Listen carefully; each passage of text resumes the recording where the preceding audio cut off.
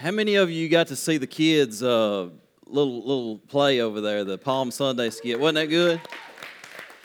My favorite part was when Jesus was ascending and he gave it that right there. I thought that was awesome.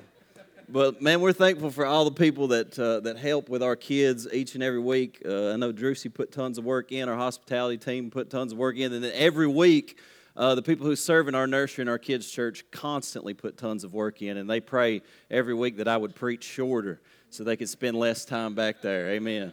But man, we got a lot of. I'm grateful to be a member of this church just because of the wonderful people that God has placed in this place. So I'm thankful for that this morning. You thankful for that this morning? Amen. Amen. So listen, let me give you a couple more announcements. You saw those next steps. We've got a lot of people going through next steps right now. But next week is Easter, and we usually do it the third Sunday, but we're going to skip it since it's Easter and do it the 24th at 1 p.m. If you want to jump into next steps, it's step 2. Doesn't really matter where you jump in, just as long as you do jump in. But you can sign up at the welcome desk for that if you are interested. And then on May the 1st, we have several people that have either gotten saved or just not been baptized. But on May the 1st, we're going to have a baptism Sunday. So if you are interested in being baptized, if you're a believer in Jesus and you've not been baptized, this is your first step in salvation and in following Jesus. It's your first act of obedience in your relationship to God, and that's what He calls us to. So if you want to be baptized, if you've got questions about it, you can speak with me or talk with me about it. But sign up at the welcome desk and let us know. Let's get some of your information on that. So this morning, we've been preaching through the book of James, but I'm going to take a break from the book of James because this week and next week, I think it's important that we sort of set everything else aside and focus solely on the central aspect of our Christian faith, which is the death, the crucifixion of Jesus Christ and His resurrection on the third day. And this morning, I want to preach specifically to you about the crucified God. And I know that sounds a little bit strange the way that you word it, but I think it's important that I word it that way. The crucified God, that's what I want to preach to you about this morning. But let's pray together because I want God to give us a revelation of what this really does and what this really is. So Father, we just thank you this morning for your word. We thank you for your truth and for your spirit. And right now, God, we just ask, Lord, same way the Apostle Paul prayed that you would give us a spirit of wisdom and revelation in the knowledge of who you are, God. That the eyes of our understanding would be enlightened. And Lord, not only would we get a revelation of who you are, God, and the veil would be pulled back so that we could see Jesus, who you are, but also what you've done for us on the cross and what that means. God, sometimes it's hard to understand everything about the Christian faith and especially what it means when you hung there on that cross for us and for our sins. But I pray, Holy Spirit, you would open that to us. And I pray, Lord, that hearts would be healed, people would be saved. Father, that there would be redemption in this house this morning, that there would be healing, and that there would be deliverance. In the name of Jesus, we pray, and amen. So, in 1 Corinthians 2, verse 2, Paul says this. He makes this statement that I really love. He says, "For I determined not to know anything among you except Jesus Christ and Him crucified." I determined not to know anything among you except Jesus Christ and Him crucified. All of the things that Paul did know.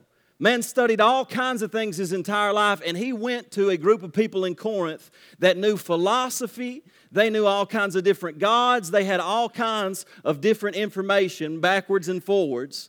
And all of these things going on, and he says, I determined not to know anything among you except Jesus Christ and Him crucified. And Paul understood that the crucifixion of Jesus Christ was paradoxically the clearest revelation of who God really is. Now that's wild, isn't it? He's saying that you want to get the clearest revelation of who God actually is, you need to look to Jesus Christ hanging on the cross, and there's where you're going to find what God is really like, who He really is. And so if we're asked the question as Christians, where is the center of the Christian faith? We're going to respond the cross. If we are asked, hey, where were our sins forgiven and where was the world set right? We're going to answer the cross. And if we are asked more significantly, what is God like? Can you tell me what God is like? We are going to answer, you need to look to the cross. You're going to say, you see that man that's hanging there on the cross, bleeding and dying? That is what God looks like. Forgiving sinners while they are acting that sin upon Him in that moment. He's saying that is what God looks like. So Christians, the thing is we are peculiar people. Like when Christians are actually being Christians, we're a strange group of people, aren't we? When Christians are actually being Christians, the world's like, man, what are these people about? This is so weird. They believe some of the strangest things, and they act so different than the world, and they don't look at sex, and they don't look at life, and they don't look at things the way that the rest of the world looks. But one of the most peculiar things about Christians is that they believe in a crucified God, and they worship a crucified God. There have been world religions throughout history with various gods, and these gods are always called almighty and omnipotent and all-powerful and amazing. And listen, we call our God, Jesus Christ, those same things. But before we call Him omnipotent, sovereign, powerful, and almighty, we worship Him as crucified Lord. And that's an amazing thing because it turns everything upside down on its head. When you talk about somebody being powerful and almighty, the last thing that you think about is that person being crucified and hung on a tree. We're talking about a creator that was murdered by his creation.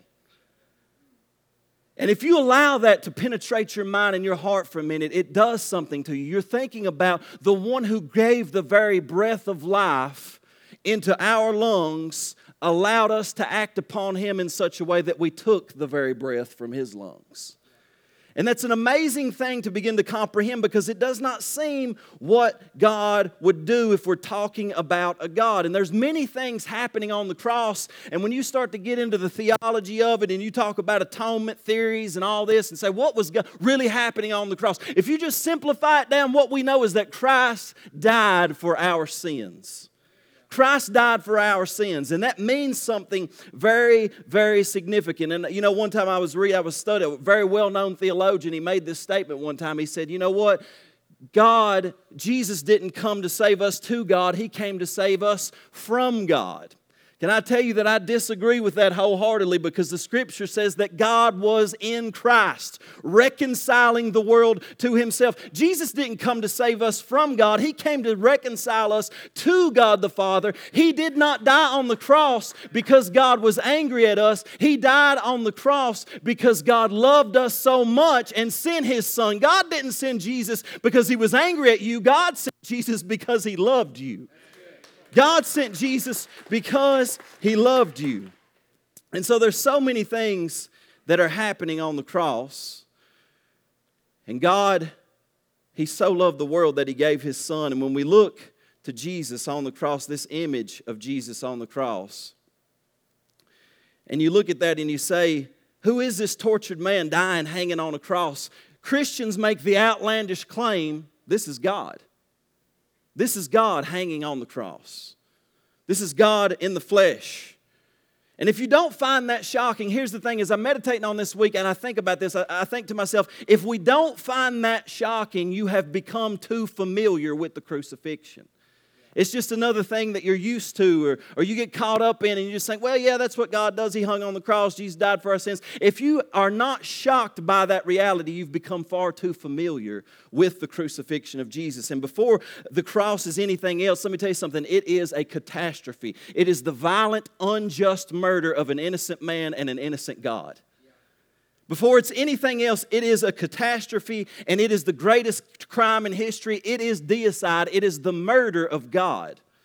And in Acts chapter 2, verse 22 through 24, it says this. It says, Jesus of Nazareth, a man attested by God to you by miracles, wonders, and signs which God did through Him in your midst, as you yourselves also know, Him being delivered by the determined purpose and foreknowledge of God. Notice this. I don't think I've got it back on the screen for some reason, but it says this. It says, you have taken by lawless hands, have crucified and put to death, but God raised Him up, having loosed the pains of death, because it was not possible that He should be held by it. So He says, you have taken by lawless hands, and you've crucified Him and put to death. Now, what we have often been taught is that, hey, God killed Jesus. But what He says over and over again in the book of Acts when the apostles are preaching, He says, look, you all are the one who crucified Jesus and put Him to death, but God's part was that He raised Him up.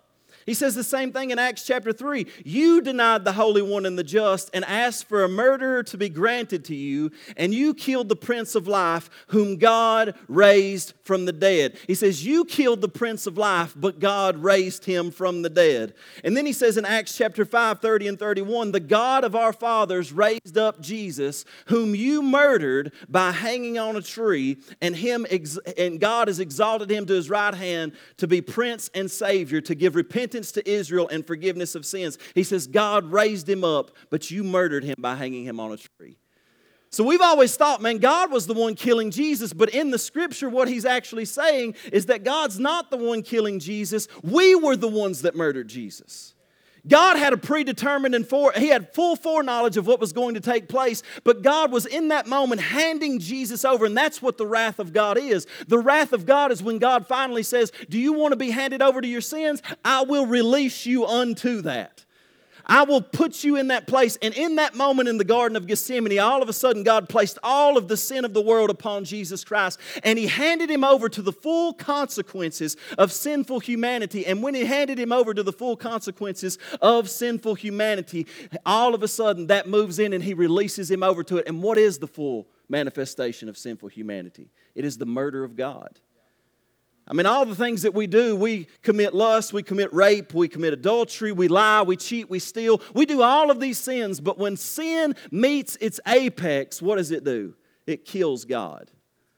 And in that moment, you see the full manifestation of sin being poured out into one man on the cross in Jesus Christ. He becomes our scapegoat. He becomes our substitution. He takes our position. And God knew it would happen. The Father knew that it would happen, but He willed it because He knew that through the death of His Son, He would undo what we had done. We had taken the breath that God had given us, had authority over the earth to steward creation, to just exult in God's glory and love and obey Him and follow Him and make the world a beautiful place. But we listened to Satan, we listened to the lies of the enemy, and we abused our authority. We abused what God had given us. And then all of a sudden we lost it all and Satan gained authority. So guess what? God says, I need to become a man in order to get back what man lost. And so He comes and He dies on the cross in our place, a death that only we deserved. And the question is, where is God at Calvary? When you see Jesus hanging on the cross, the question is, when He's hanging there, where's God at in all that? Is God with Caiaphas, the high priest, who needs a religious, sacrificial scapegoat and says, man, we need a sacrifice for the place of people and for the place of people's sins? Is He with Caiaphas in the religious system? Or maybe you see Him with Pilate because he demands justice, and there has to be justice for the wrongs that have been done, and there's a violent demanding of justice. Maybe He's with Pilate, but here's what I want you to understand. You don't see God with the religious crowd, and you don't see God with the political crowd. You see God in Christ reconciling the world to Himself. God is in Christ on the cross with Him. The Father is with the Son. And so while He's hanging there on the cross, Jesus cries out, Father, forgive them, for they know not what they do. And what you don't have is a son begging an angry father to please don't hurt them. Please don't hurt them. That's what we think it is. We think sometimes that Jesus is begging an angry father to please forgive them. But you know what the Father is saying? He's saying, son, you're not begging an angry father. You're revealing who I am. It is my desire to forgive them while they are in the act of doing this, because I so love them that I want you to understand that what we do is we receive and we absorb the sins of the world in love, and we recycle it in forgiveness. He didn't wait until He felt better about it to forgive them. He said, Father, forgive them, for they know not what they do, while they were crucifying Him. And I'm astounded by that, because I think about this God who took all of my sins, looked at my life from the beginning to the end, and when He looked at my life, He saw all of the sins that I would commit and everything that I would do. And as He is doing that, as He's doing that with me, all of a sudden He looks at all of it and He says, Father, forgive him. He doesn't know what he's doing. He doesn't know what he's doing. And this is happening in our lives, and God was in Christ reconciling the world to Himself in that moment. And Jesus entered our pain and suffering on the cross to redeem us. So many people say, well, you're going through pain and suffering. You've lost a loved one maybe. Maybe you're dealing with sickness or disease, and you say, man, where is God in my pain and my suffering? What God came to reveal on the cross is that He's not a God that is far off from your pain and suffering, but He's a God that has entered into your pain and your suffering with you. On the cross, He says, I'm not far off. I have come to enter into exactly what you are going through. I'm with you in your pain and your suffering. This is not how I designed it. You all failed and you rebelled against me, but I love you so much that I came to enter into it with you. I'm not far off, but I'm close at hand. And when we begin to see that Jesus died for us on the cross and He revealed the fullness of His power. Look, He did not reveal the fullness of His power by exterminating us all, because He could have. He could have saw a sinful creation and said, you know what, I think I'll exterminate every last one of them and get rid of them and wipe this out. And He could have revealed His power in a moment of time by speaking a word and exterminating us. But instead, He reveals His power by coming and taking on flesh and allowing sinful humanity to act upon Him. And He gave His life and allowed us to murder Him on the cross. That's His power. 1 Corinthians 1:18 says, for the message of the cross is foolishness to those who are perishing. Basically, if you preach what I'm just preaching to people who are perishing, they say that's ridiculous. Why would any God in the history of time who has all power allow His creation to kill Him? That's not power, that's weakness, that's foolishness.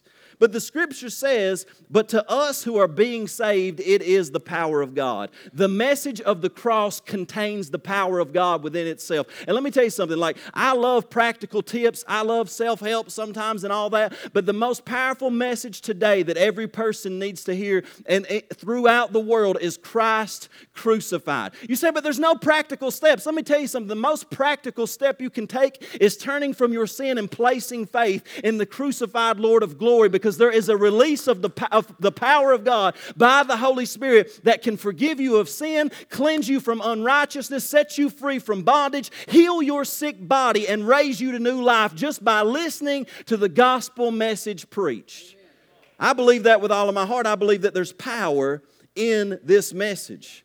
And everything that Jesus did on the cross, there was meaning behind it. In the Old Testament, the high priest would do a sevenfold sprinkling of blood on the mercy seat on the Day of Atonement, a sevenfold sprinkling of blood on the mercy seat on the Day of Atonement. And Jesus was that sacrificial lamb. He was the atonement offering. And He had, guess what, 7 times that He dropped His blood. In the Garden of Gethsemane, He sweat great drops of blood. They pulled out His beard for a second time when He bled. The 3rd time, they struck Him on the face. The 4th time, they scourged Him with a cat of 9 tails. The 5th time, they put a crown of thorns on His head. The 6th time, they nailed His hands and His feet. And the 7th time, when He breathed His last, they put a spear in His side. And there was a sevenfold sprinkling of blood, because what was typified in the Old Testament, Jesus was applying to the throne in heaven.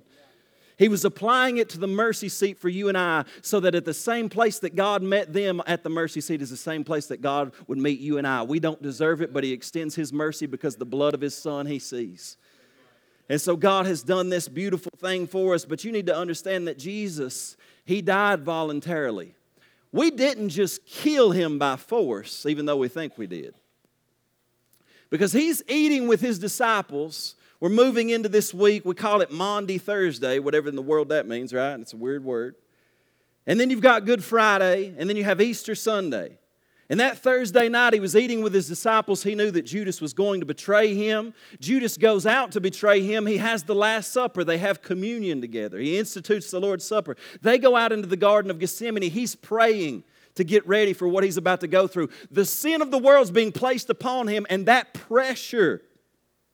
You think about that pressure, because just like what Caitlin was talking about, we're not just talking about sin, we're talking about just the pressures of life that we go through that bring anxiety to our mind. Imagine all of your anxiety, all of your pressure, and all of the world's anxiety and pressure, but not only that, all of the sin of the world throughout history placed upon Him in a moment of time. That placed upon one physical body caused the sweat glands to burst, and He began to sweat great drops of blood. And as He's in there in Gethsemane praying, you think, well, they come and they got Him. But do you know that the Scripture says that when the soldiers came in to get Him, He stood up and they said, we're looking for Jesus of Nazareth. And He stood up and He said, I am. And when He did, they fell flat on their faces by the power of God. In other words, He's saying, you're not just taking me, I'm voluntarily going. Because I'm the one who created you and gave you breath. And if I wanted to, I could call 12 legions of angels and they would sweep you boys away and in your life right now. But I'm laying down my life because I love you. And I'm going in your place. And that night as they took him away and he voluntarily went, he went through 6 trials all night long from 9 p.m. to 6 p.m. And he meets with Annas, and then he meets with the high priest Caiaphas. And then he goes to Pilate and the Sanhedrin, and then he goes to Herod, and then he goes back to Pilate. 6 trials over the course of 9 hours, 6 being the number of man, 6 being the number of the devil. He was under trial and accusation by Satan. They're trying to find anything against him that they could, but they couldn't find anything against him because he was a perfect man. Amen. But see, finally they found something that he was guilty of. In Matthew 26:63, here's what it says. It says, "But Jesus kept silent, and the high priest answered and said to him, I put you under oath by the living God. Tell us if you are the Christ, the Son of God." And see, here's the reality. He says, I put you under oath. Tell us if you're the Christ, the Son of God. He was the Christ. He was the anointed one. You know what the Christ means? It means that he was the anointed one, the one upon whom the Holy Spirit had come. He was the one, the only one that by the power of the Spirit could set you free from sin, set you free from bondage, raise your dead body up out of the ground. If you were sick and you touched the hem of his garment, the anointing would be released and he would be healed. He was the one, and he demonstrated it over the course of 3 years by healing the sick, raising the dead, casting out demons, and bringing freedom into the broken and loving the poor. And they saw it for 3 years and they said, tell us if you're the Christ, the anointed one. He's the only one that can do this in your life. He's the only one that could bring freedom. And Jesus said in verse 64, "It is as you said. Nevertheless, I say to you, hereafter you will see the Son of Man sitting at the right hand of power and coming on the clouds of heaven." And then the high priest tore his clothes, saying, "He has spoken blasphemy. What further need do we have of witnesses? Look now, you have heard his blasphemy. What do you think?" They answered and said, "He is deserving of death." Then they spat in his face and beat him, and others struck him with the palms of their hands, saying, "Prophesy to us, Christ, who is the one who struck you?" And as they're doing this, they plan to send him off to the most excruciating execution in human history. Jesus chooses to come during a time when the mode of execution is crucifixion, which is the most painful execution in human history. It's the cross. And 800 years before it happened, before crucifixion had become popular, Isaiah saw it and he prophesied about it. And we know these scriptures in Isaiah 53. It says, "He is despised and rejected by men, a man of sorrows and acquainted with grief. And we hid, as it were, our faces from him. He was despised, and we did not esteem him. Surely he has borne our griefs." The word griefs there in Hebrew is literally sicknesses.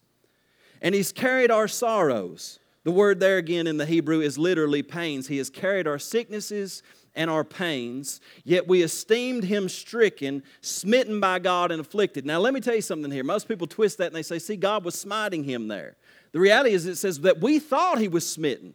We thought he was stricken by God and afflicted because they believed that any man who hung on the cross was a cursed man. And he was there because somehow he had offended God and God was bringing rightful punishment on him. But it was the opposite. He was setting us free from the curse. He became the curse for us, but we esteemed him smitten by God and afflicted. But he wasn't smitten by God, he was God.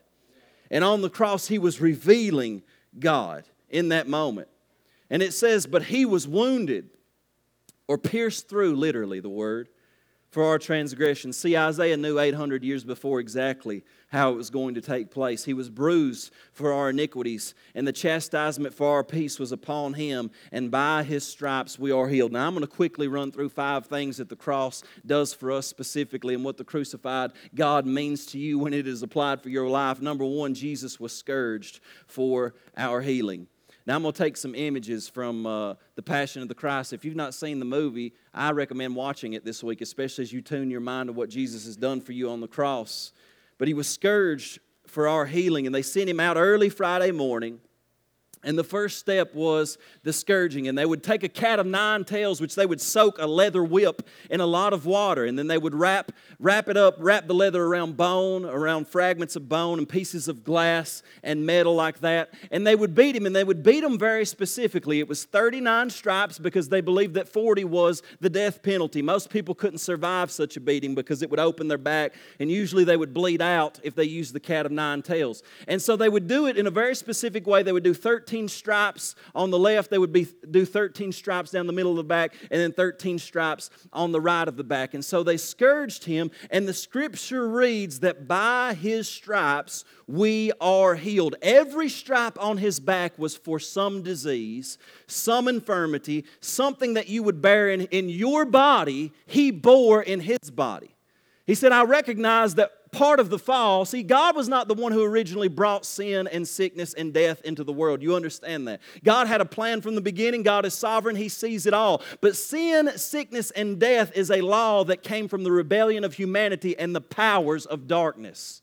When you see sin, when you see sickness, when you see death, you see the works of the devil. And this is what the scripture says, that Jesus Christ has manifested himself in the flesh to destroy the works of the devil. And we do not yet see all of those things under his feet, but one day we will see them all under his feet.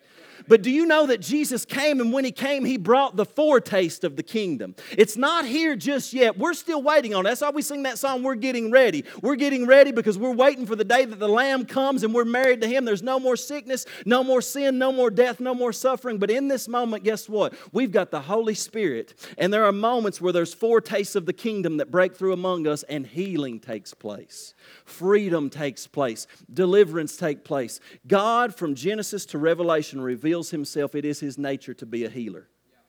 He is a healer. And Jesus shows up, and what does he do? He heals the sick, and he reveals that God is a healer. And Jesus teaches that the forgiveness of sins and the healing of the body are two sides of the same coin. In the kingdom of God, you don't have one without the other. And in 1 Peter 2:24, Peter says it once again. He said, who himself bore our sins in his own body on the tree, that we, having died to sins, might live for righteousness, by whose stripes you were healed. And here's the thing, we pray for people. As Christian believers, we should believe for healing, and we should pray for healing. When we don't see healing happen, you know what? That's okay, because in Christ we will all receive healing at the end of the age. He has purchased our healing, whether it happens in this life or the next, but He has called us to believe for it here in the now. He's taught us to pray for healing, to believe for the gifts of healing to be manifested. Because at the end of the day, it's not so important that bodies are healed. It's important that souls are saved. But Jesus says that it's not just about the saving of the soul. I want to redeem the whole of humanity, spirit, soul, and body. And so He took the stripes on His back in His body for a very specific purpose. He didn't just take something in His soul. He took it in His body. Because He knew you were going to be taking a lot of things in your body. And so after they scourged Him, they took Him to the praetorium, which is where the guards kind of hung out. And when they took Him here, they began to mock Him. They blindfold Him. He was called the King of the Jews, and the Romans thought they were the King of the Jews, so they start to mock Him. And they blindfold Him and start to hit Him and say, prophesy to us, who hit you? And they can't get any reaction out of Him. And so they cannot get any reaction out of Him. And when they can't, one guy takes a crown of thorns that he made to mock Him for being called the King of the Jews. And they take sticks and press that crown of thorns down upon His head. And the pressure comes around His head, and blood goes inside and outside as He bleeds from His head. And they place that crown of thorns. Now this is so interesting, because Jesus is coronated as king. You know, when somebody becomes a king in the world system, what happens? You put an actual crown on their head and you lift them up above the people. When Jesus Christ, God in the flesh, was coronated as king, the crown was placed on His head, but it was a crown of thorns. And when He was hung for His very own death in shame. Not in glory, but in shame. And He became King of kings and Lord of lords in that moment. In Isaiah 53, they tried to provoke Him, but they couldn't. It says that He was oppressed in verse 7, and He was afflicted, yet He opened not His mouth.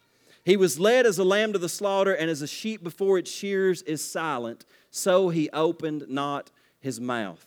They hit him, they spat on him, but they couldn't provoke a reaction out of him, so they put the crown of thorns on his head.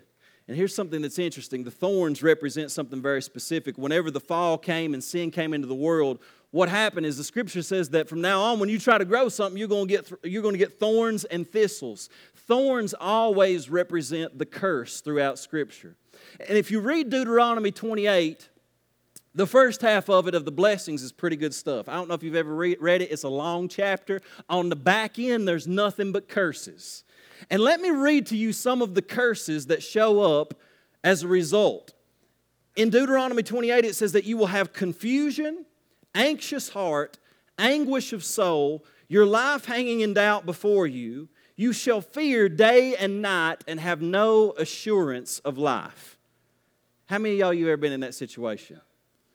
You're confused, you're anxious, you have anguish of soul, your life is hanging in doubt, you're fearing day and night, and you have no assurance of life. He says this is the reality of the curse.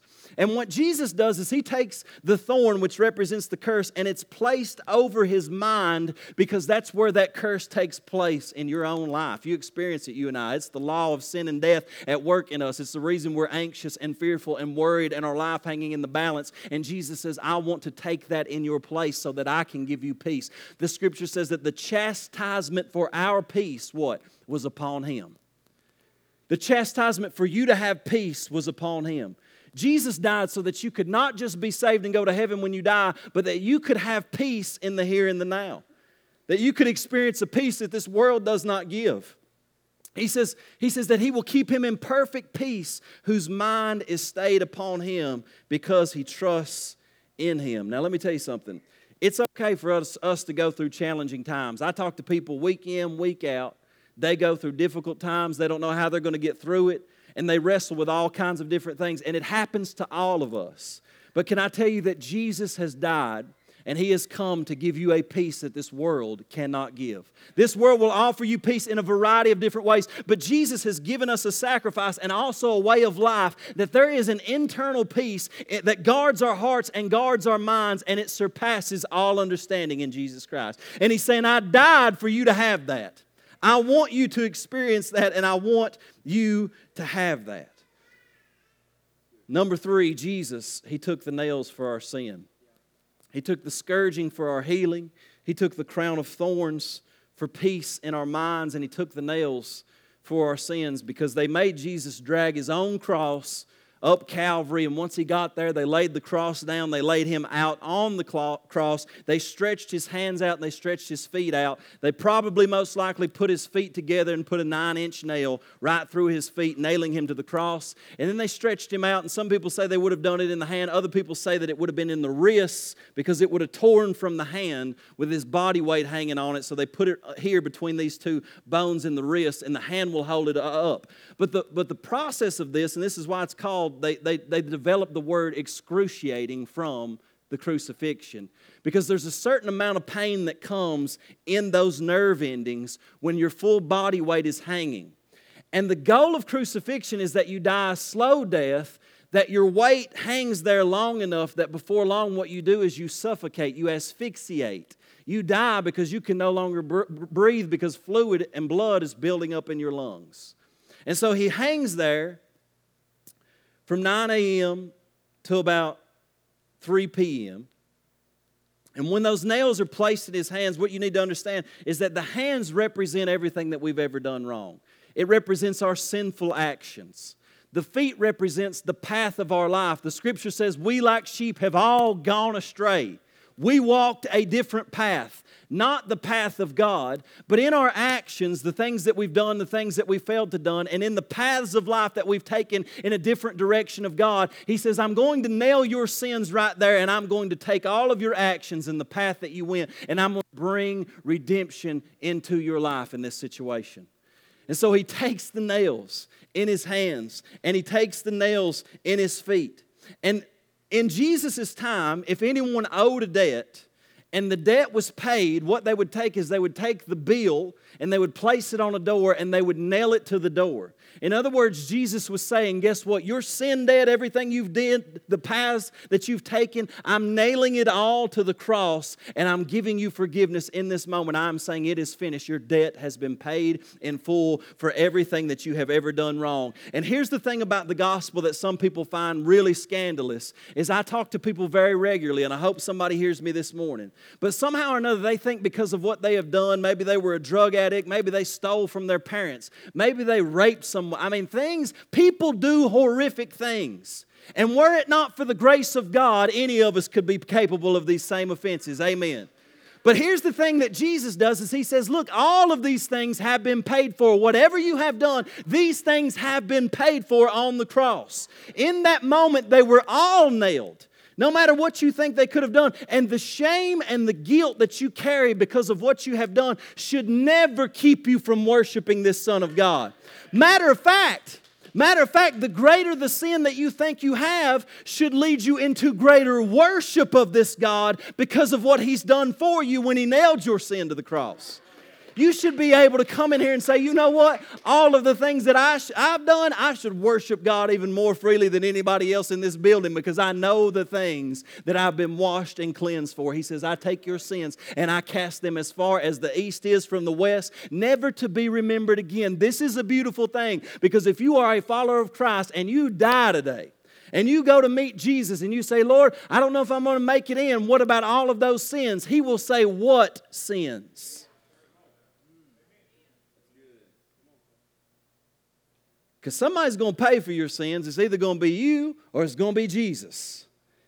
And if you put faith in Christ, you're declaring, I have allowed Jesus to make my sin payment, my debt payment on the cross. And all of it has been nailed to the cross. I am freely forgiven. And the shame, the guilt of what I've done is broken. In Hebrews 9:14 it says, how much more shall the blood of Christ, who through the eternal Spirit offered Himself without spot to God, cleanse your conscience from dead works to serve the living God.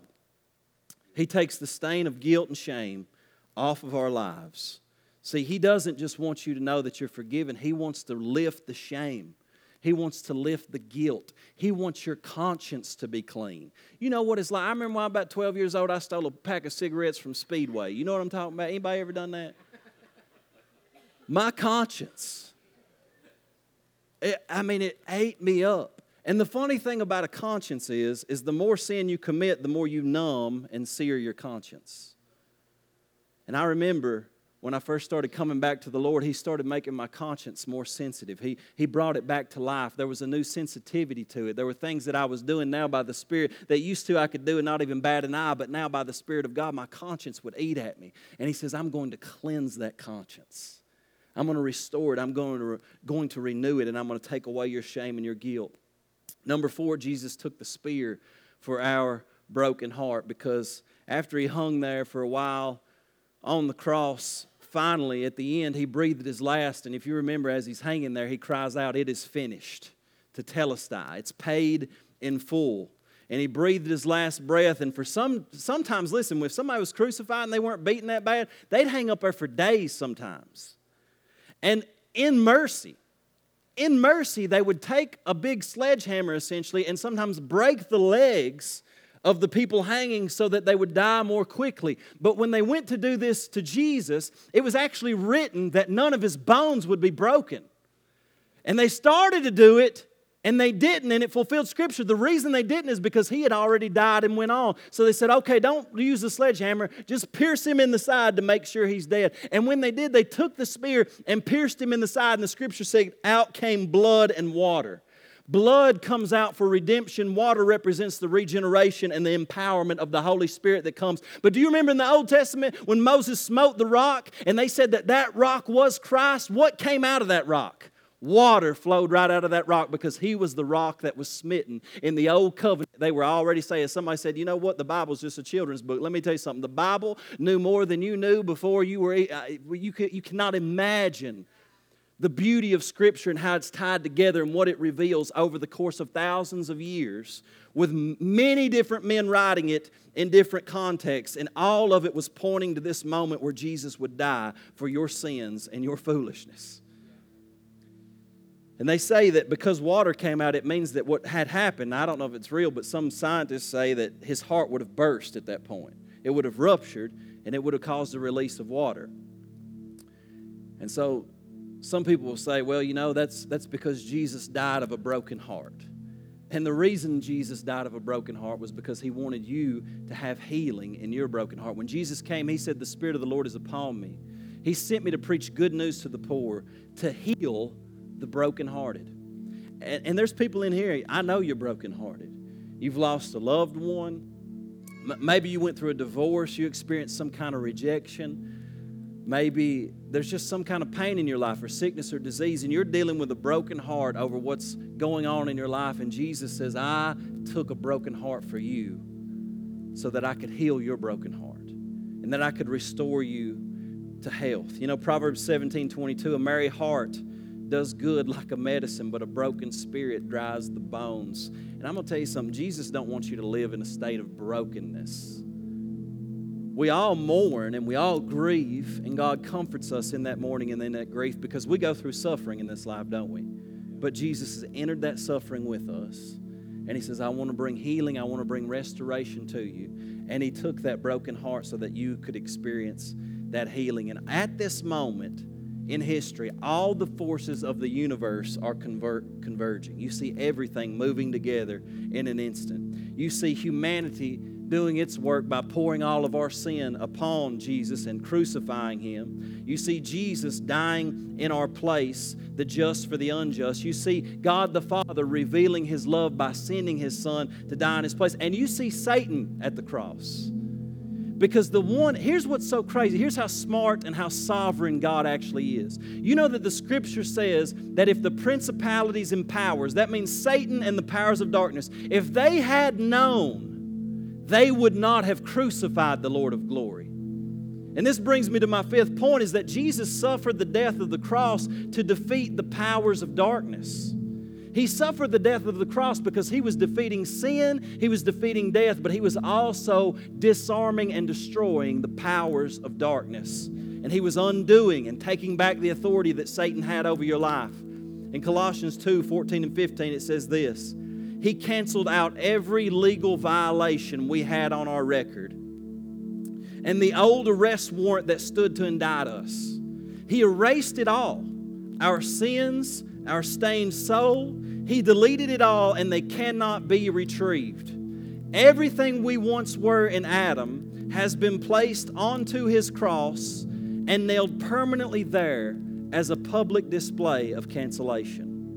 Then Jesus made a public spectacle of all the powers and principalities of darkness, stripping away from them every weapon and all their spiritual authority and power to accuse us. And by the power of the cross, Jesus led them around as prisoners in a procession of triumph. He was not their prisoner, they were His. That's a beautiful way of saying it, isn't it? Here's what He's saying. He's saying that Satan thinks in terms of legal rights. And Satan thought that he owned humanity. Matter of fact, when he tempted Jesus, he said, look at all these kingdoms of the world. He said, they have been handed over to me. He believed, and he was right, that Adam had forfeited humanity's authority and placed it in the hands of Satan. And he believed that he had full ownership of humanity because of our sin against a holy God. And this is why he could bring us under the law of sin, under the law of sickness and death and pain and suffering and all of these things. And when Jesus shows up, all the demons gather together and they say, man, we got to get a plan on this dude. This dude is the Christ. He's the Son of the living God. But you know what? He's got flesh and blood just like the rest of them. Why don't we do what we've done to the rest of them? We kill him and this thing's over. We kill him and it's ended. So he begins to stir in the minds of the religious. He begins to stir in the minds of the political, and they devise a plan, and they say, we're going to kill this man, and we're going to get rid of him because he is destroying the powers of darkness. But what Satan did not know is that he did not have a legal right to kill that man. Jesus did not deserve death, but yet he entered into death. See, death came through sin. This man hadn't sinned. He was not subject to the power of death, but yet he submitted to the power of death. He allowed Satan and the principalities and the powers to kill him, and in doing so, it reversed everything. When he killed Jesus, and when Jesus breathed his last, God signified that this work was a work of God, and that he attested that everything that Jesus spoke and everything that Jesus did was true, and he put his stamp of approval on it by raising him from the dead on the third day. And when Jesus rose from the dead, he took authority back from Satan. That means that every legal charge, when Satan looks at you and he says, you know what, God can't bless you, you did this. God can't bless you, you did that. Guess what? You can say, no, honey, that ain't how it works no more. He done already paid for all of it on the cross. There's nothing laid to my charge anymore. You can no longer hold me in bondage, Satan, to this addiction, to this suffering, to this guilt, to this shame, to this pain. Jesus took it on the cross. So I'm telling you in the name of the Lord Jesus Christ, no matter what I've done, you've got no right to my life. Jesus has nailed it to the cross, canceled it, wiped it out of the way. And sometimes Satan tricks you into believing that somehow it's not canceled. And I'm telling you, do not believe his lies. What Jesus has done has canceled your debt. Satan has no right to your life. He has purchased your freedom. He has purchased your healing, your redemption, your forgiveness, your salvation. You should receive it all this morning. There should be nothing holding you back any longer, because we have a crucified God who died in your place, who loved you just that much. God simply asks us to receive this gift of salvation. So here's what I want to do. We're going to receive communion because there's something in that. We're talking about the body of Christ, which was broken for you. You saw the body of Christ broken for you this morning. You saw the blood of Jesus. And that's what he said to his disciples when they met before this happened. He said, this is my body, which is broken for you. As often as you do it in remembrance of me. He says, this is my blood, the blood of a new and everlasting covenant, so that sins may be forgiven. As often as you take it, do it in remembrance of me. And so when we take this, there's power in this. There is a release of faith. I'm telling you, you can receive from God what you need this morning. So we're going to have these gentlemen begin to pass this out. And as they're passing this out, I just want you to meditate on this. You may be in a place this morning where you don't know the Lord. And here's the thing, if you don't know Jesus and you still are like, I'm not there yet, I don't want that, I just ask you to opt out. This isn't going to bless you in any way. This is for those who have entered into that covenant with Jesus. But if you want to know Jesus and you say, today I'm making that decision, I want to follow Jesus, I want to turn from my sins, then you take that cup and you can enter into this covenant relationship with Him by placing faith in what Jesus has done. But as they pass those out, I just want you to take a moment. I want you to meditate on the cross just for a minute.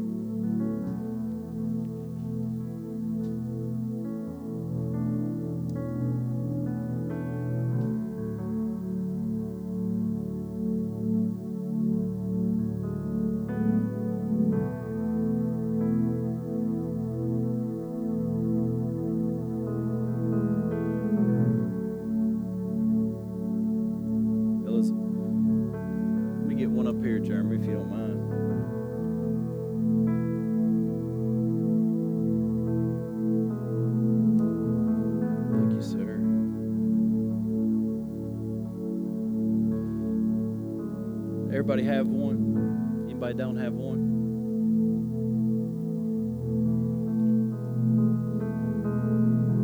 You guys have one back here? So here's what I want you to do. I want you to take that wafer. And before you take it,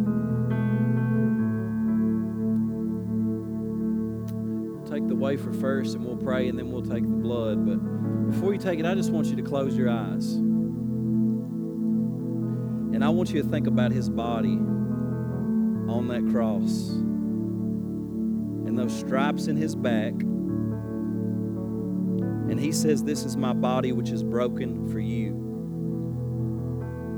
And Jesus, it's because your body was broken that we have the authority in your name to speak to sickness and say, go in Jesus' name. It's because of your broken body that we can speak to cancer and disease and say, be gone in Jesus' name, and pray healing into each cell of every body. And so we speak that word of healing, and we ask, Lord, that as we receive this body, that we would receive your healing and declare that by your stripes, Jesus, we are healed. So Holy Spirit, release your power as we receive your body in Jesus' name. So just take it, take the body.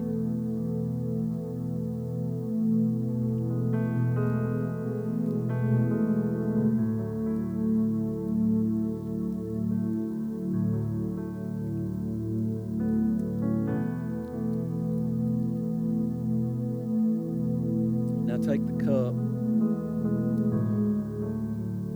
And he says, this cup is the cup of my blood, the blood of a new and everlasting covenant. And it was shed for the sins of all, so that our sins could be forgiven. And every time I come to this cup, I like to think about what Jesus has done in my life. I like to think about the sin that he's washed away from my life. And I tell you, I come and I confess my sins to him right now. The things that I'm going through, the things that I've done, the things that I've failed to do. And I thank him because the scripture says that if we confess our sins, he is faithful and just to forgive us of our sins and to cleanse us from all unrighteousness. And so there's cleansing in this. He says the blood, if we walk in the light, even as he is in the light, we have fellowship with one another, and the blood of Jesus Christ cleanses us from all sin. And so, Lord, we thank you that your blood was shed so that we could have forgiveness of sins. And we confess our sins to you this morning, Lord. Everything that we've done, everything that we failed to do. And Lord, not only do we receive your forgiveness this morning for our sins, but we forgive those who have sinned against us. And we release them, Father, to you in the name of Jesus. But Lord Jesus, we thank you for the power of your blood that cleanses us and sets us free from shame and from guilt. In Jesus' name, just receive it.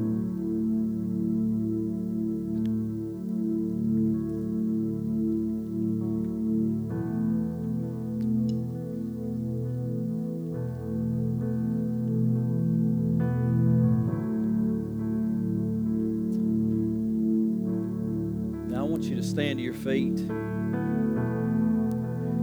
We're going to worship the Lord this morning as we close. And if you just think about that, if you think about that cross and you sing the words of this song, it starts out, how great a chasm that lay between us. There was a gap between us and God. And let me tell you something, Jesus came in that gap and he filled it. And when we think about what Jesus has done in our lives, it brings something into our heart where we worship like never before. So I want us to just worship together. If you need prayer for anything, you can come around this altar. We'd love to pray for you. But let's just take a moment to truly respond to God and respond to what God has done in our lives. Amen.